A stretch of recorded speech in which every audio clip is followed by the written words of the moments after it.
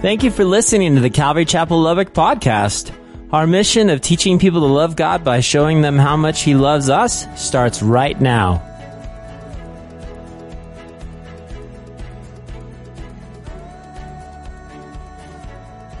There comes a time in every believer's life that you have to forsake the world and follow Jesus. Now, listen, I realize that when we first got saved, guys, and we came into a relationship with Jesus, we came in with baggage. I get that. There's things that you were taught or things you weren't taught, and I simply get that. But we also, if we're honest, we still have a lot of the world still calling out to us. You see, what happens is we get saved, we come to Jesus, right? And we forsake the world, but the world says, hey, come on back. We missed you. Remember all the fun times we used to have? Remember? You remember? We used to party and, it was so cool. Don't you miss that? Now we're walking with Jesus over here, man. We're walking and we've got new friends and we got new, and the world's like, hey, you remember that time we got drunk and we had fun and the world still calls out to us, guys. The world calls out to us. But what happens is that eventually, as we grow, we come to the realization that hanging out with the world and God are really contrary to one another. As a matter of fact, we are commanded in the Word of God not to be friends with the world. John, in writing 1 John chapter 2:15, says that to you and me. He says, do not love the world or the things in the world. If anyone loves the world, the love of the Father is not in him. Now check that out. What did John just say? Well, let me give you it in the New Living Translation because he goes a little bit deeper. He says, do not love the world nor the things it offers you. Hey, remember when and all of the stuff. What does the world do? Well, the world wants to tell our young kids, you need to cheat, you need to do this, you need to step up. Hey, you got to climb that ladder. You got to be the prettiest, you got to be the strongest, you got to be the fastest, and the world wants to pull it. It tells us, hey, remember when we used to have fun? Remember? Yeah, we used to. It was so great. And guys, our minds work like that because we are emotional beings. A lot of times we discard the negative in the world and we'll only think of the positive. Listen, we forget that morning we were just so hungover and we were so tired and we had such a migraine, but we only remember the night before. That's how we are. When it comes to a relationship, that is worldly. A relationship is, hey, I remember we used to have fun times, man. It was so cool. Do you remember you guys used to fight all the time? Oh, I don't remember that, but I remember we used to do fun stuff together. And again, guys, think about it. He says, don't love the things the world has to offer you. Why, John? Why? When you love the world, he says, you don't have the love of the Father in you. Listen, we cannot walk with God and hold hands with the world. Just like we cannot walk with God and hold hands with the devil. Paul tells us in Corinthians. Do you remember that? Idol worship. We can't do that with the world. We can't, guys. There are 3 major enemies that wants to pull us back away from Jesus. You go, Pastor, what are they? Number 1, we know it's our flesh. Okay? We battle that every day. You guys know that. You battle the flesh. Your spirit wants to praise and it wants to spend time in the Word, and your flesh goes, man, I am tired. Hit the snooze button one more time. Okay, 3 more times. Okay, 8 more times. And we know we battle the flesh. Can I get an amen? But we also battle who? The world. Because we came out of the world. We came from a world system that didn't love God. We came from a world system that was selfish, self-seeking, and the world wants to pull us back. We battle that. And then we battle the devil. Those are those things that pull us. Well, Ben, I'm saved. But what he wants to do, listen to me, is he wants to trip you up in your walks with God.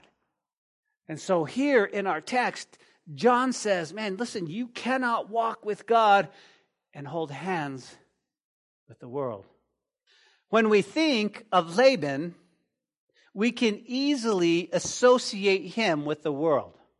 Why? Because Laban lived a very worldly life. Now, I was thinking about Laban this week, and I was thinking about just all of the stuff we talked about Laban, and actually Chuck Swindoll wrote this little story that I think came to mind when I think of Laban. Listen to this. Listen to what Chuck writes. Quote, the world system is committed to at least 4 major objectives, he says, which I can summarize in 4 words. What are they? He says, fortune, fame, power, and pleasure. Fortune, fame, power, and pleasure. First and foremost, Chuck writes, fortune, money. The world system is driven by money. It feeds on materialism. Second is fame. Another word for that is popularity. Popularity. Fame is that longing to be known, to be somebody in somebody else's eyes. Third is power. Having influence, maintaining control over individuals, groups, or companies, or whatever. It's a desire, listen to this, to manipulate and maneuver others to do something for one's own benefit. And of course, he says fourth is pleasure. Pleasure has to do with fulfilling one's sensual desires. It's the same mindset behind the slogan, if it feels good, do it. End quote. That's what Chuck Swindoll writes. And I thought, he's describing Laban. You go, how so? Well, think about this, right? This is a man who, guys, he craved fortune. This is Laban. You can look at Laban, and Laban was, man, he was after the money. Laban was a guy, he wanted money. He wanted materialism. You go, how so? Well, the text tell us, guys, if you recall, go back in your minds back to chapter 24. Do you remember when the servant came looking for a bride for Isaac? Do you guys remember that? Right? And here comes Isaac. Man, long story short, what happens? Well, in verse 22, it says, it so was when the camels had finished drinking, the man took a golden nose ring, weighing half a shekel, 2 bracelets for her wrist, weighing 10 shekels of gold. So all of a sudden, Rebecca comes home, and she's sporting the bling. What happens? Verse 29 says, now Rebecca had a brother whose name was Laban. And Laban ran out to meet the man at the well. So it came to pass when she saw the nose ring, right? When he saw the nose ring and the bracelets on his sister's wrist, and when he heard the words of his sister Rebekah saying, this is the man who spoke to me, Laban went to the well. He went to the man. Notice what he says. And he stood by the camels at the well and said this to him, quote, come in, O blessed of the Lord. This is Laban. Come in, O blessed of the Lord. Why do you stand outside? For I have prepared the house and a place for the camels. This is Laban. This is the deceiver. This is the double crosser. This is the con man. He saw, right? The text tells us he saw the bling on his sister, said, woo, girl. And we ran out to the well, and this is what Laban did, right? Because he was looking for what? He was looking for fortune. Man, I need to get into some of that action. I need to get some of that action there. I need to, maybe, listen, if I'm nice to him, maybe he'll give me some gifts too. Laban, a type of the world, was also looking for fame and power. We know this.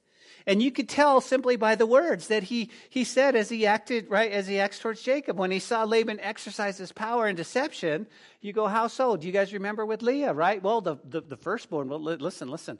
You work for me 7 years and you can have Rachel, but when it came down to it, what did he do?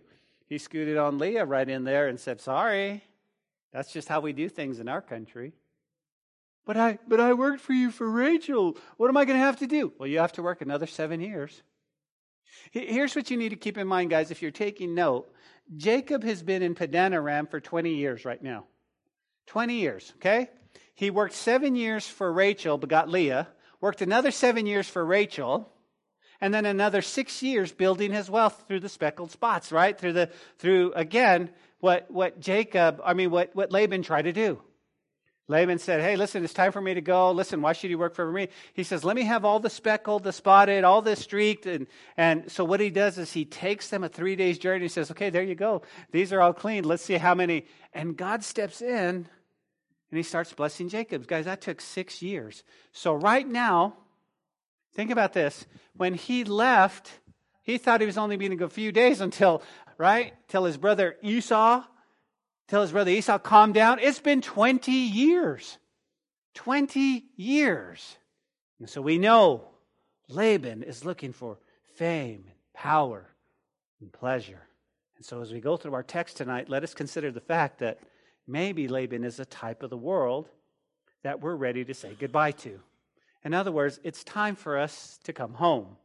Now, just to be clear, when I say come home, here's what I'm talking about. It's time for us to forsake the world and follow Jesus wholeheartedly. It's time to let the things of the world that have been nipping at our ankles, hey, it's time to say no and say, listen, I'm going to be a fully devoted follower of Christ. That's what the text says. That we would have, now listen to me, that we would have a pure walk with Jesus until he calls us to our heavenly home.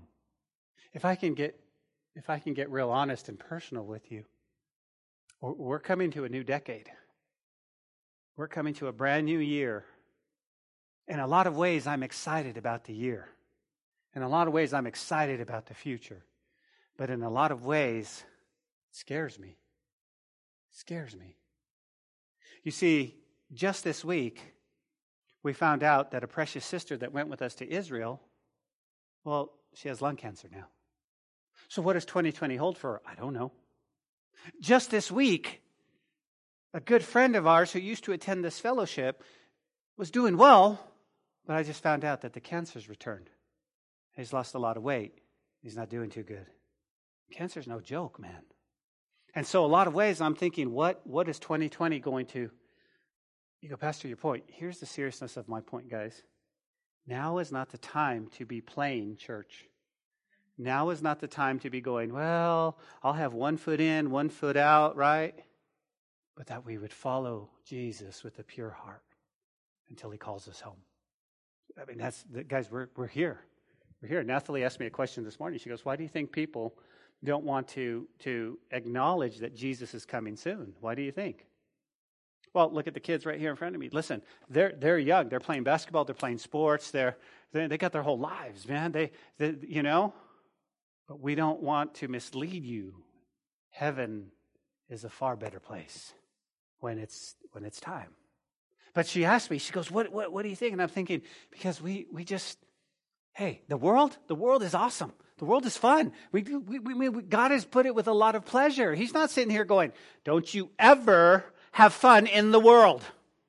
He's not what he's saying. He's saying, don't be pulled back into the world so that you're stumbled in your walks. You see, when you gave your life to Jesus, something should have changed in you. See, the gospel should have come in. It should have just regenerated your heart. Yeah, but Pastor, I still struggle with stuff, man. You don't know. I still struggle with things in my mind. I just struggle. Are you struggling? You see, that's what's key. Are you struggling? Because if you're struggling, I say, amen, that's a fight. That's a fight. And God's going to walk you through that, and you're going to be victorious. If you're not struggling and you're doing those things and they come so easy to you, I wonder if you still got more of the world in you than you do Jesus. And so again, we're looking at the text. We're looking at the text, right? As a matter of fact, the Apostle Paul, guys, points out that in the last days, we can see some of these objectives, some of these characteristics. You go, how so? Well, note them with me. Listen to this. Paul writes in 2 Timothy, jot this down, chapter 3, 1 through 7. I know you know this, but listen to what the Apostle Paul says. Listen, tell me you're not reading today's newspaper. Here's what he says. He says, but know this, in the last days, perilous times will come. What's perilous times? Stressful times. Y'all aren't stressed, are you? We're not stressed watching the news. We're not stressed going to our job. We're not stressed at all. We're just enjoying. No, he says in the last days, man, I'm stressed, man. I'm stressed. Guys, the world is a pressure cooker. If you know anything about pressure cookers, you know that they can explode at any moment. They're full of steam, and then you get beans all over the ceiling and all over the wall, and just be careful. But they call them Instapots now, but they used to be, my day as pressure cooker. That's what we're living. That's what we're living, right? But know this, Paul says, in the last days, how many of you think we're in the last days? How many really last days? Okay? Why? Paul says this, ready? For men will be lovers of themselves. I'm going to go out on a limb here, but I think that's happening right now, right? It's all about me, Jesus. It's all about me, right? Men will be lovers of themselves. That's what it is. Selfish, self-centered, egotistical. This is who we are. Listen, I don't know what's up. I don't know about you. What's good for me? Yet Paul's heart is that people matter, and so he loves people. But we see that. Paul says, listen, in the last days, tell me if you can see that men will be lovers of themselves. You go, amen? And he says, not only this, he says, but men will be lovers of money. Right? Lovers of money. Everything is about money. Everything. Why do people do? Guys, listen, if you don't think it's about money, here's your challenge. Go to the store, buy you a box of cereal, open it up, and tell me that it's not 3/4 empty. Because back in my day, when we used to buy cereal, it was full to the top. Do you see? They're trying to get less, give you less for more money. How can we pinch? How can we save? How can we make more money? More money. Men will be what? Lovers of money. It says men will be boasters and proud. Well, wait a minute. Didn't Chuck Swindoll say that that's part of being worldly, proud? Yet God calls us to walk in humility. God calls us to walk in a humbleness that exemplifies who Christ is. God calls us, listen to me, God calls us to die to self, to crucify the flesh. Paul says they're going to be blasphemers, disobedient to parents. Oh, we don't see that today, right? No, kids, you tell them one time, boom, they're done. They do it. They're not disobedient, right? Here's the thing, right? I don't know if y'all like Christmas music. Who likes Christmas music? You like Christmas music? I'm dreaming of a white Christmas. You know what Bing sings, right? Right? Where the treetops glisten and children.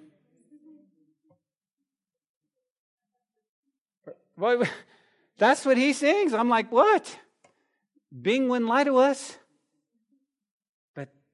But in the last days, there's going to be kids and people and disobedient to parents, unthankful, unholy.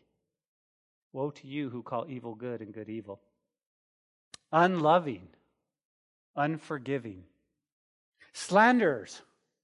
Guys, Paul says, in the last days, there's going to be people that slander you and slander your name. He says, without self-control, brutal, despisers of good, notice, traitors, headstrong, haughty, and lovers of pleasure rather than lovers of God. He says these people will have a form of godliness but deny its power, and from such people turn away. You will have a group of people who don the Christian t-shirt, who listen to Christian music, who will look godly. They will say godly things. They will say, amen, God bless you, amen. And here's the key. Ready? You'll have people that say, I am a Christian. He says, but they're not. They'll have a form of godliness, but what? But deny the power of God. That's the last day. This is what we're living in. We're living in this type of world. So, here's a question for us to ponder as we go through tonight's study. You ready? Are we growing out of the world? Are we growing out of the world? My friend Joe Mabry, he's always in the messages. He's a green thumb. He likes to plant stuff. My wife likes to plant stuff. A lot of you like to plant stuff. But you know that when you plant something, you plant in a little pot, right? And what happens when it grows too much, what do? Why? Because it outgrows the little pot. You plant it into a bigger plot, and eventually you plant it in the ground. The question is, as believers, guys, walking in Jesus, are we growing out of that little pot that we weren't in? And we're going, oh, are we growing out of the world? It used to be so sparkly, so shiny, so beautiful. That's the world. And now you go, no. See, I used to dance with the world. We used to tango, right, Josh? With the world. He says, but not anymore. That world has nothing for me. That world has nothing for me. If I'm honest with you, the world has a lot of hurt, and a lot of pain, a lot of disappointment, a lot of anxiety, a lot of depression. It really does. Guys, I think it's time for us to forsake the world and dive deep into a personal walk with Jesus. Here's my challenge. What are you going to do different in 2020 to get you deeper into the Word? To get you deeper walking with Jesus? What are you going to do? Because here's what we can do. We can do nothing and stay the same. All good, man. We're going to church. And listen, I'm preaching to the choir. Why? Because y'all are here on Wednesday night. I get that. Okay? But it's more than coming to church on Wednesday night. Here's what I'm hoping. I'm hoping all of us, myself included, would get a deeper walk with Jesus. A deeper walk. Where I can see the love of Jesus in your eyes. I mean, you can just see it. You can just see it, right? There's a couple of times that I've seen this look on my wife. Number one is when she fell in love with me. I saw that look. I said, yeah, I reeled that puppy in. I got her. And then the second is when she was pregnant. You know that glow? I want that with Jesus. Like, what's wrong with you? Man, you don't understand. It's just been awesome. It's been awesome. Here's my thought, guys. Go with me on this. Here's my thought. The Lord Jesus doesn't want to come in and spoil your world. He wants to be a part of every precious moment you have. He wants to be a part of you drinking coffee and listening to worship music. He wants to be a part of you enjoying the sunset or a sunrise. He wants to be a part of you laughing so hard that you practically crying. And I won't mention the other thing that happens when you laugh so hard. He wants to be part of that. So he's not sitting here going, man, listen, all the pleasure of the world. Listen, you can't ever eat another steak. Okay? Because that's what he's not saying that. What he's saying is your walk with Jesus needs to be so deep that I can see the love. I can see, man, you're in love.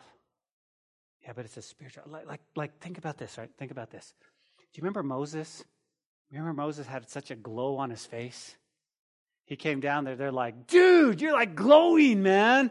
Because he was in the presence of God. He had to wear a veil. Do you guys remember that? And how about that? How about that?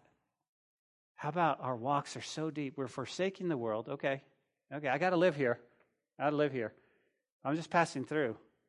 But I've got the glow of Jesus. I got the glow of Jesus in my life. Well, see, that's the principal lesson that we'll learn from Jacob and Laban tonight. Right? That's where we're going. So back in our text, if you remember last week, we talked about prosperity. And what we learned is that God wants us to prosper. Can I get an amen? But he wants us to prosper in a godly way. Okay? He wants us to prosper his way. And when he does prosper, which means your bank account might be plus 6 million, or it may not be, but if he prospers you financially, he's not doing it for you. He wants you to bless others. He wants you to use your resources to bless others. That's prosperity. He wants you to use prosperity in whatever way, shape, or form he does it. He wants us to further his kingdom. Listen, you're here on a Wednesday night. Why do you think God saved you? Why do you think? Well, just give me something to do on Wednesday night. There's no good TV on Wednesday night. Thought I'd go to church. That's not why he saved you. He saved you because he wants to further God's kingdom in Lubbock, Texas, guys. That's what he saved you for. Okay? So you're going to come in here, you're going to get fed with the Word of God, and then tomorrow he's going to put people that you can minister to further his kingdom. That's what he's going to do. Tomorrow morning, you're going to get up, you're going to go to school, and there's going to be somebody there who really needs to hear about Jesus. He needs to hear about your walk. He needs to hear about your experience. This is what he's doing, guys, to further his kingdom. And say godly prosperity is so much different than the world. And so we learned last week, guys, that number one, don't make becoming wealthy your God. That's the first thing. Number two, don't be afraid to make others wealthy in your job. Listen, work hard. Work hard. Work hard. That's the third one. Don't be afraid to make others. Don't be afraid to push others up. Don't be afraid to encourage others. And number four, we learned trust God in all things. Those was what we learned last week. Well, tonight's story continues. And if you're taking notes, guys, I'm calling this message, It's Time to Leave Laban.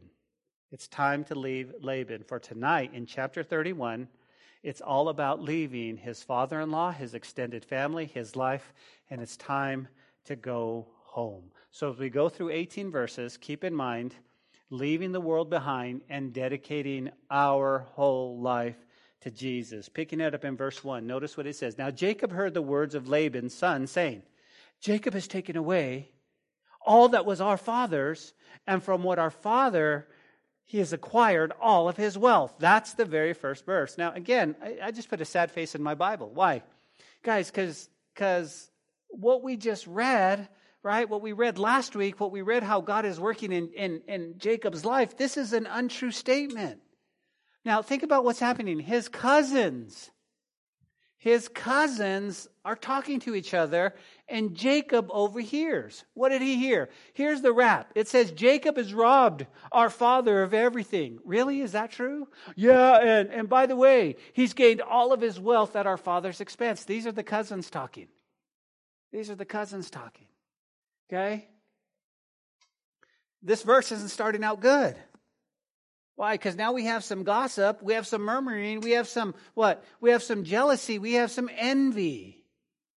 Envy. If you're taking note, next to your Bible, you can write envy. Why? Because I want to talk about envy for just a moment. Laban's boys are envious of Jacob. Now notice what's going to happen. It's going to poison the heart of Laban towards Jacob. And let me say this to you. Envy always poisons the heart. Envy always poisons the heart. It always distorts the truth, and it always poisons the heart. Well, let's talk about envy. Envy is bad, not only on its own, listen to this, but also for the company it keeps. How so? 1 Corinthians 3:3, I'm reading from the New Living Translation. It says this, for you are still controlled by your sinful nature. Thank you.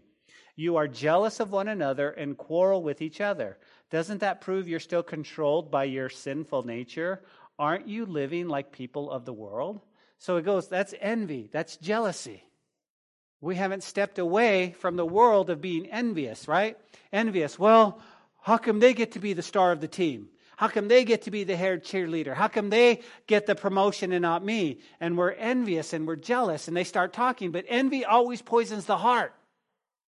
James in chapter 3 verse 16 says this, for whenever there's jealousy and selfish ambition, there you will find disorder of evil of every kind. Titus chapter 3 verse 3, once we too were foolish and disobedient, and were misled because slaves of many lusts and pleasures. Our lives were full of evil and envy, and we hated each other, Titus writes. Guys, think about it. This is what's going on in the Laban household. There's jealousy, there's envy, and it's poisoning and it's distorting the truth.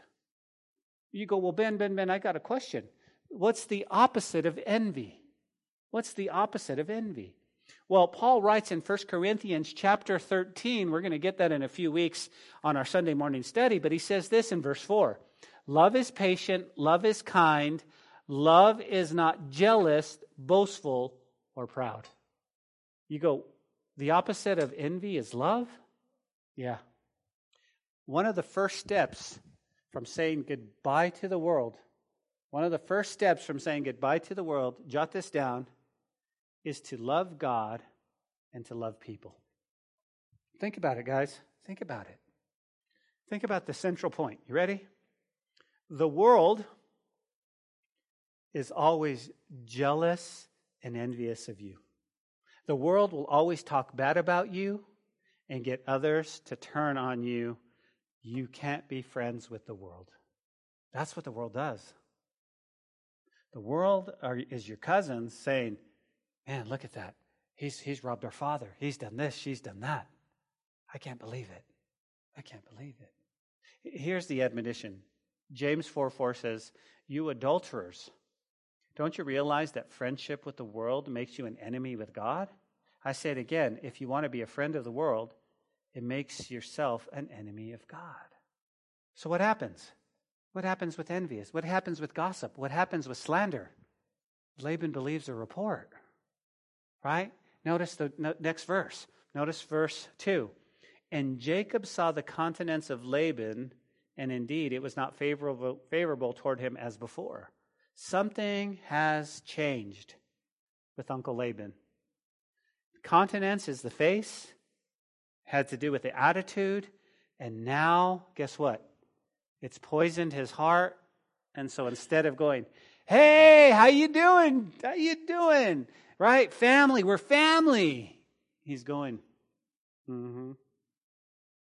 I never liked that Jacob anyway. I never liked him. I don't know why my sister sent him out here anyway. Things are changing. Things are changing. Okay? Listen to me. This is deep. You ready? Please listen to me.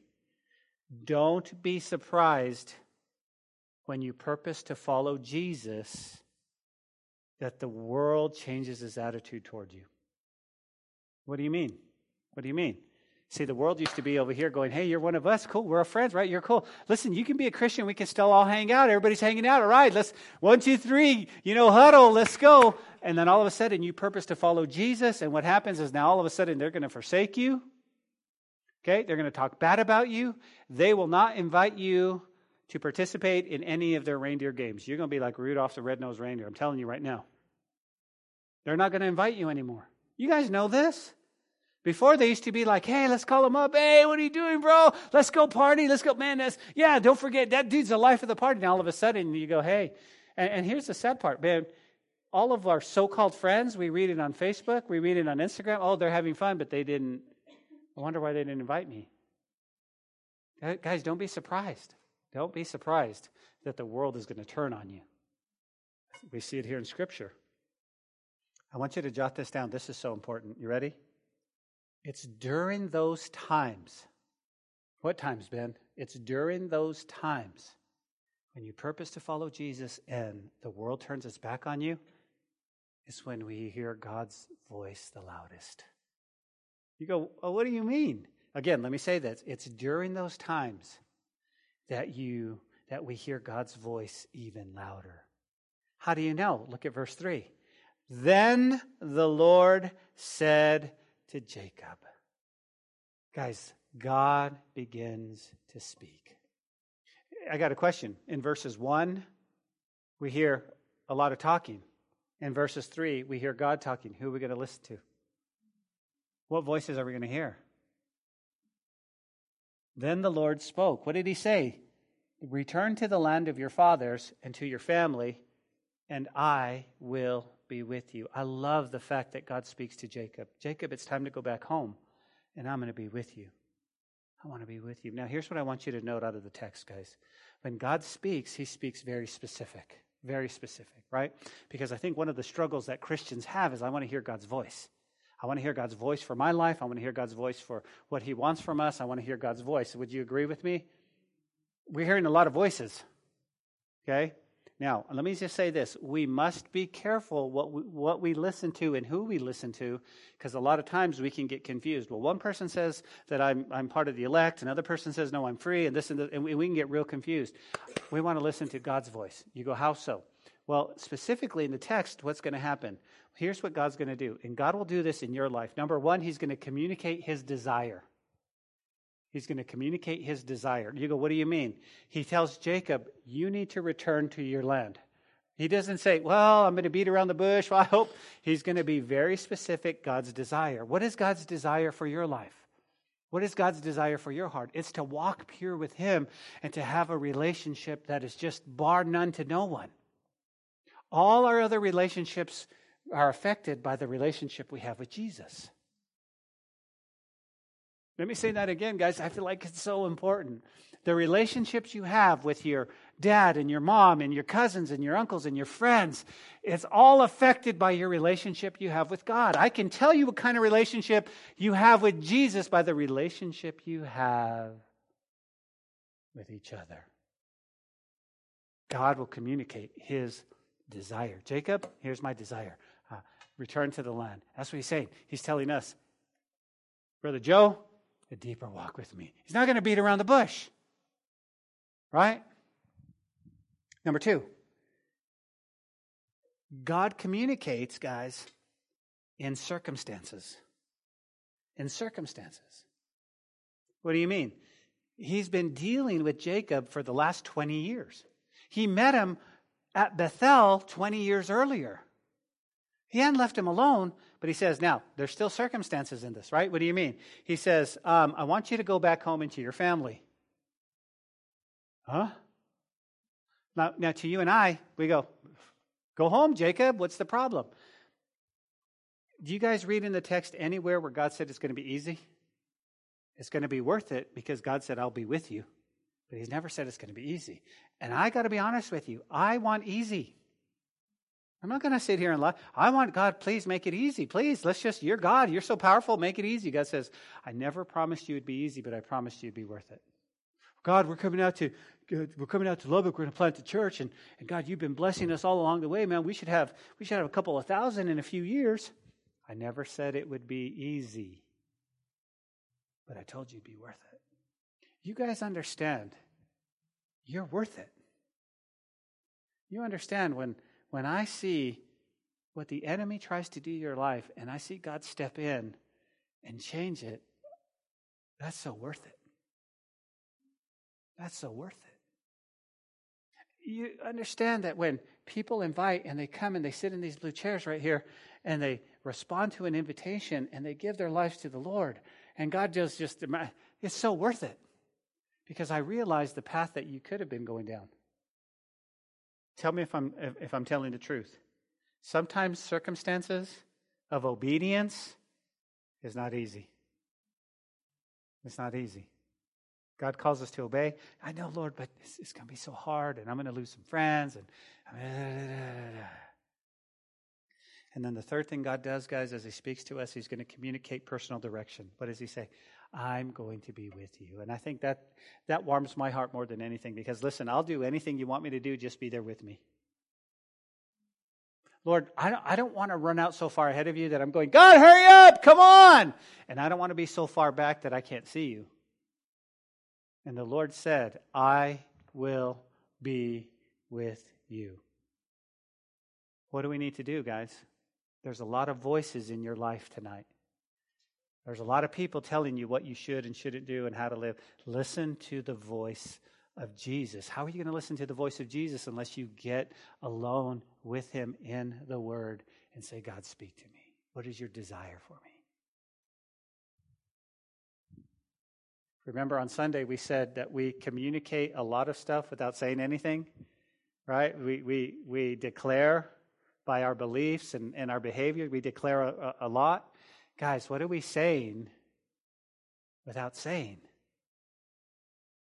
We got to be careful because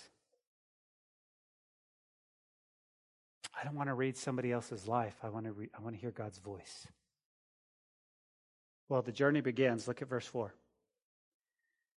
So Jacob sent and called Rachel and Leah into the field, into his flock, and he said to them, see, I see your father's countenance, that it is not favorable towards me as before. But the God of my father has been with me. And you know that with all my might I have served your fathers. Yet your father has deceived me and changed my wages 10 times, but God did allow him to hurt me. Guys, this is amazing. This is amazing. Why? I want you to realize this. Do you realize that Jacob, I love the fact that he talks to his wives. This just reiterates, guys, that our wives are supposed to be helpmates. Jacob could have said, hey, we're going. Get in the truck. But he doesn't. He calls them in and he says, guys, listen, I have a problem. Your dad. He goes, you guys know. You know. You know. He's changed my wages 10 times. Could you imagine? Could you imagine working for somebody that changed your pay 10 times? Well, you're supposed to get this. Oh, you're not getting that. I mean, we wouldn't stay there, would we? We'd quit. Well, you told me you were going to pay me $11 an hour. Now it's 10, and you told me you're going to give me a bonus, and you're not giving me a bonus, and you told me this, and you told me this, and you told me this, and I'm not really making ends meet. He says, man, do you realize that's what Laban did? Laban is not a good boss. Laban is not a good boss. But I love the fact that Jacob includes his wife. Why? Because he still honors his wife enough. He honors them because that's still dad. That's still dad. Right? And the Bible tells us, we learned this on Sunday, that Paul writes in the book of Ephesians that we are to submit to one another. And we can't take that stand going, no, I'm the king of this castle and you do what I say and get in the truck and we're moving. You have to be able to, and that's what he does.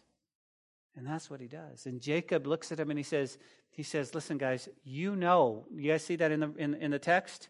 This is key because it shows us that they knew what dear old dad was doing to Jacob. They knew. You guys, you know how dad was treating me.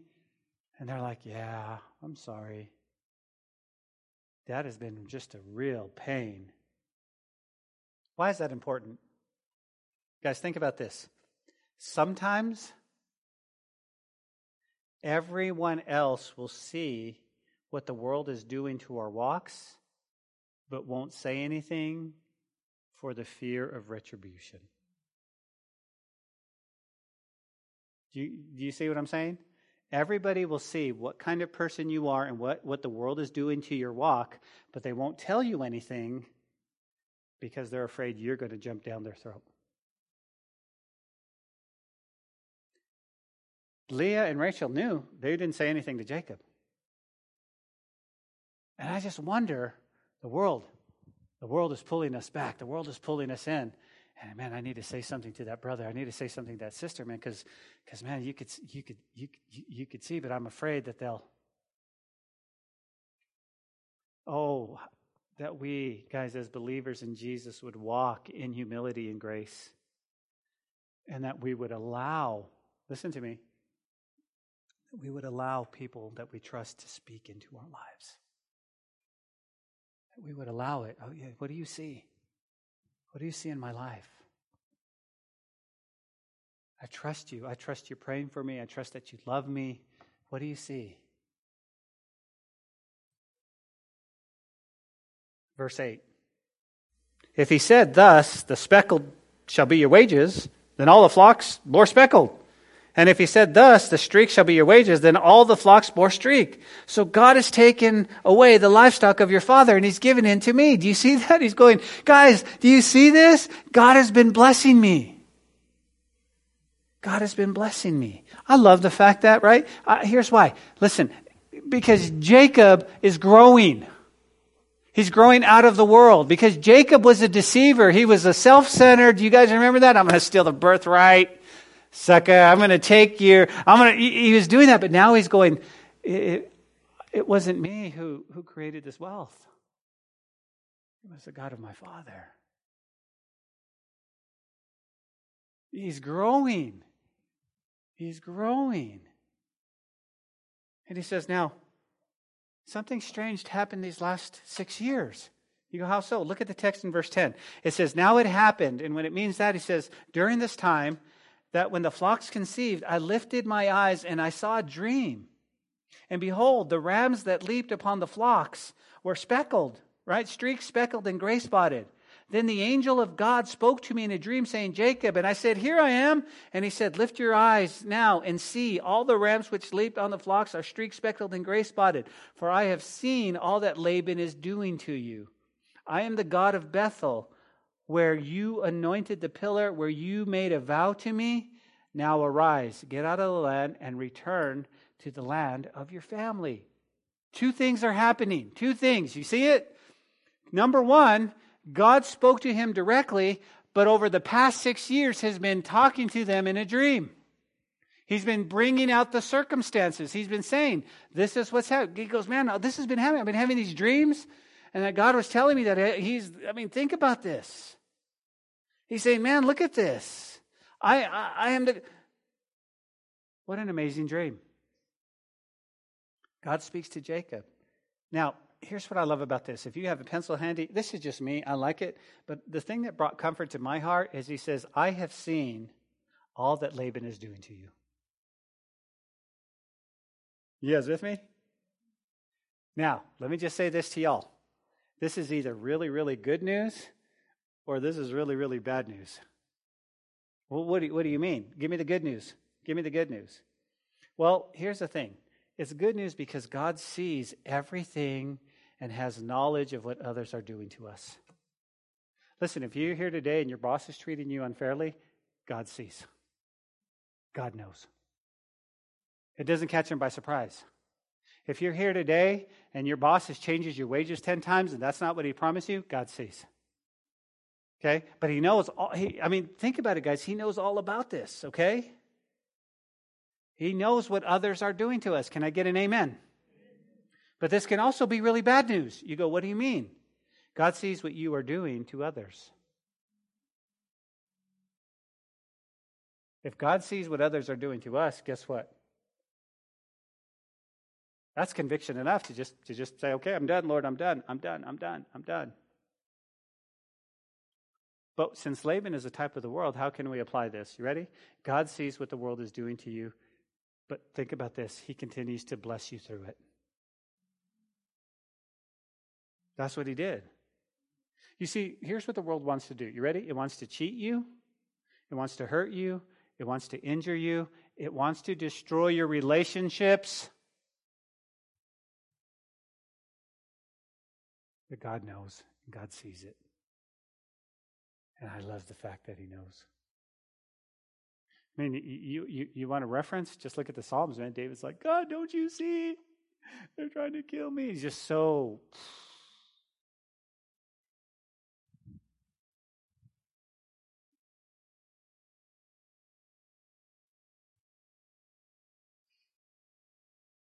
Here's another point, guys, before we move on. God spoke to Jacob back in verse 2. Amen? But before that, God had been speaking to Jacob before this in a dream. Now, here's a question. You might ask yourself, how do we know it's God? How do I know that God is speaking to me like in verse 2? Well, number one, guys, he will begin to speak to you in your heart, your mind, and your dreams. Okay? He will already begin to speak to you. Okay? Number two, if it's God, it'll line up with his word. Oh, Pastor Ben, no. God gave me a new revelation. And not even in, no. Listen, if God is speaking to you specifically, it'll line up with his word. And the third thing to know that God is speaking to you, you ready? You will get counsel and confirmation from others you trust. Whoa, I think God is wanting me to start this ministry, and he's wanting me to do this. Does it line up with his word? No, I haven't had confirmation in his word. I haven't really been in his word. I don't know.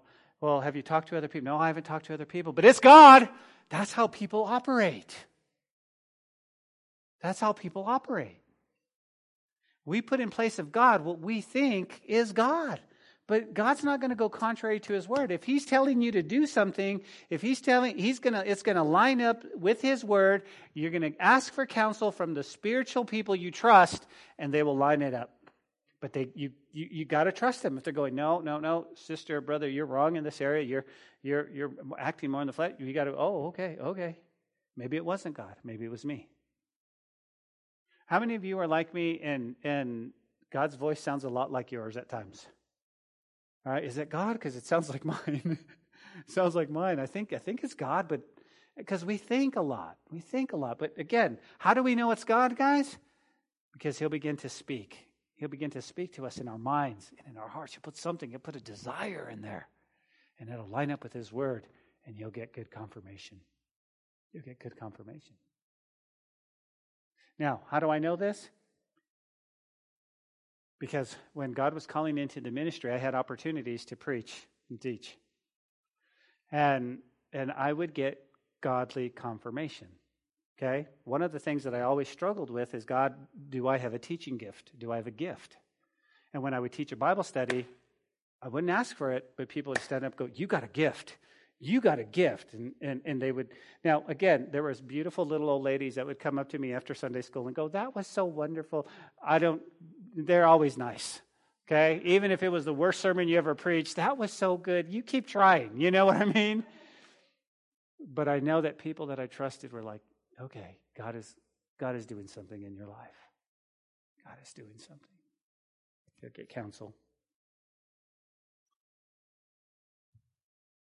Then Rachel and Leah, look at verse 14, answered and said to him, is there still any portion of our inheritance at our father's house? Are we not considered strangers by him?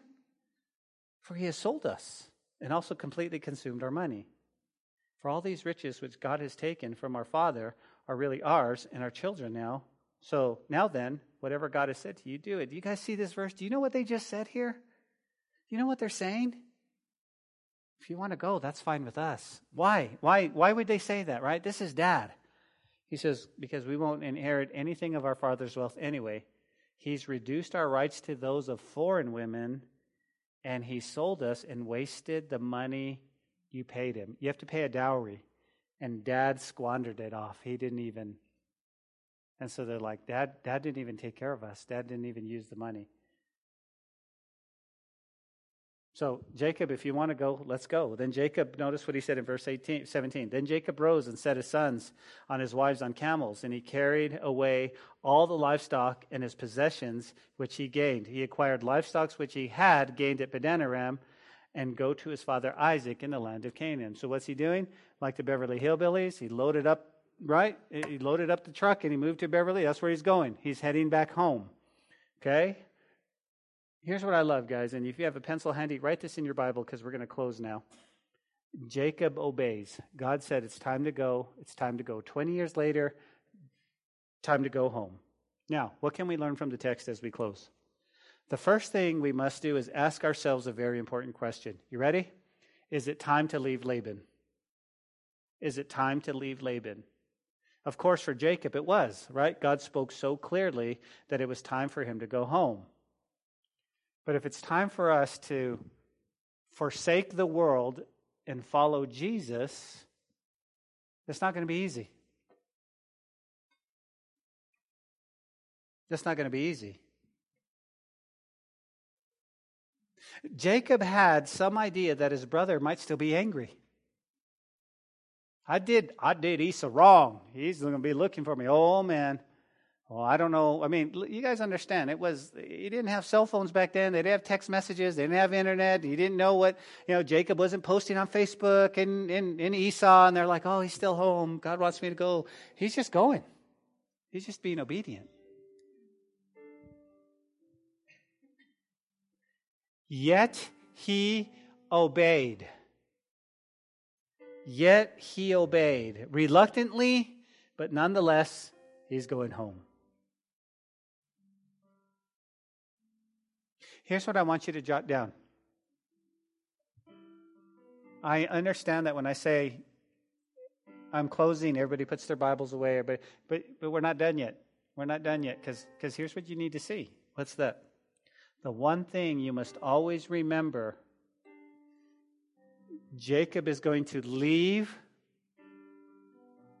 and he's never going to come back. You go, Pastor, I'm not sure what you mean. Once he set his heart to go home, he never returned back to Laban. Well, what's the application for us? You ready? when we purpose to leave the worldly ways behind, we must never return. Serving Jesus is where we all belong. So the Lord put in my spirit as I was typing up these notes, guys, that I think we're in a time where we need a purpose in our hearts to follow Jesus. You see, the things that once held us captive, like Laban, right? Cousins, friends. What in the world has held us captive? Comfort. Think about Laban for just a moment. Think about Jacob for just a moment. He's been there 20 years. He's gotten comfortable. I got to leave that comfort zone. I got to get it. I got to step out of that. I'm going to follow Jesus. He's also familiarity. He knows everything. He knows where the 7-Eleven is. He knows where his favorite donut shop is. Why do you want me to go back home? I don't know what's going on. No, God says, I want you to go. Same thing for us, guys. Sometimes it's familiar to walk with one foot in the world and one foot with Jesus, but he's saying, let that go. I've got new ground I want you to walk on. New ground.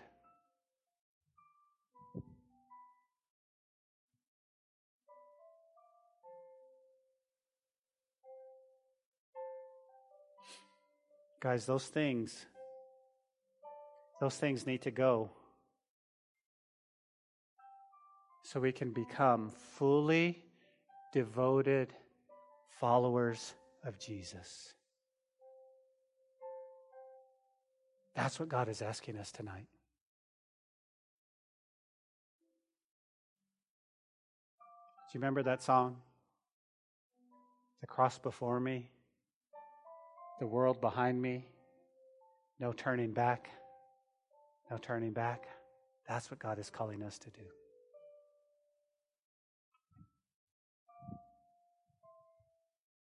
I got saved at 17. And my only regret is I didn't get saved earlier. And what God wants to do with you guys, I'm so excited to see. And he's not calling you to be pastors. He's not calling you to be missionaries. He's calling you to be the best you can be for his kingdom. But I'm excited for that. Because every one of us in this room has a platform. Every one of us for Jesus. To bring glory to his name. Amen. Father, we thank you for your word tonight, the truth of your word. I have decided, God, to follow Jesus. I have decided to follow Jesus. No turning back, no turning back. Cross before me, the world behind me, no turning back.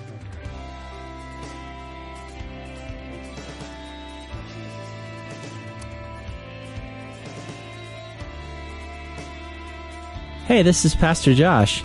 I hope this message has encouraged you in your walk with Jesus.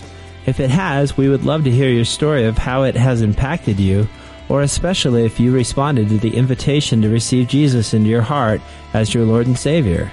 To get in touch or to receive more information, please contact us by phone at 806-799-2227 or send an email to calvarylubbock@hotmail.com. Again, that phone number is 806-799-2227. Also, if you want to partner with us financially to take the gospel to West Texas and the world, please click on the donate button on calvarychapellubbock.org. Thanks for listening to the podcast. May God richly bless you.